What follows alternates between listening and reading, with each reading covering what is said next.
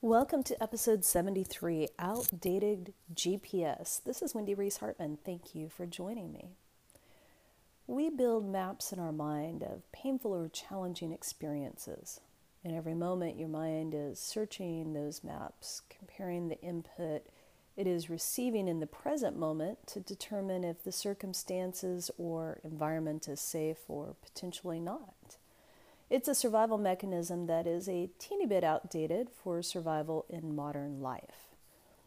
Not many of us are going to have a tiger chase us, so the threat of imminent death is not quite the same.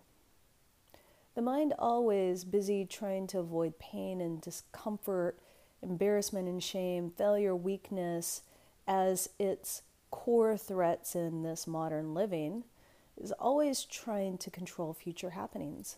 It is essentially pulling from the past, projecting into the future, and bypassing the present. Its flawed system does not think it will be provided for unless it provides for itself, so it makes big plans.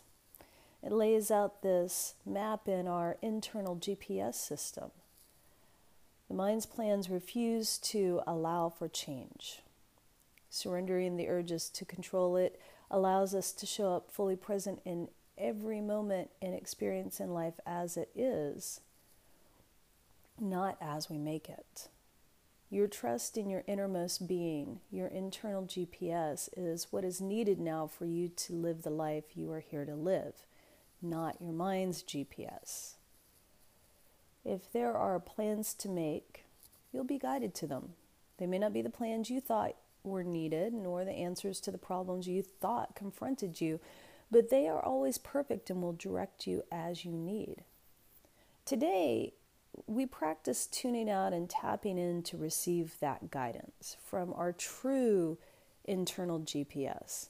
When you start practice with listening, your mind will distract you in many ways, some interesting and amusing, some annoying and hurtful. Remember that in tuning in, surrendering, and being willing to listen, you learn what is hiding deep within you that is ready to shine in your life. So, let's get started with that inspired action.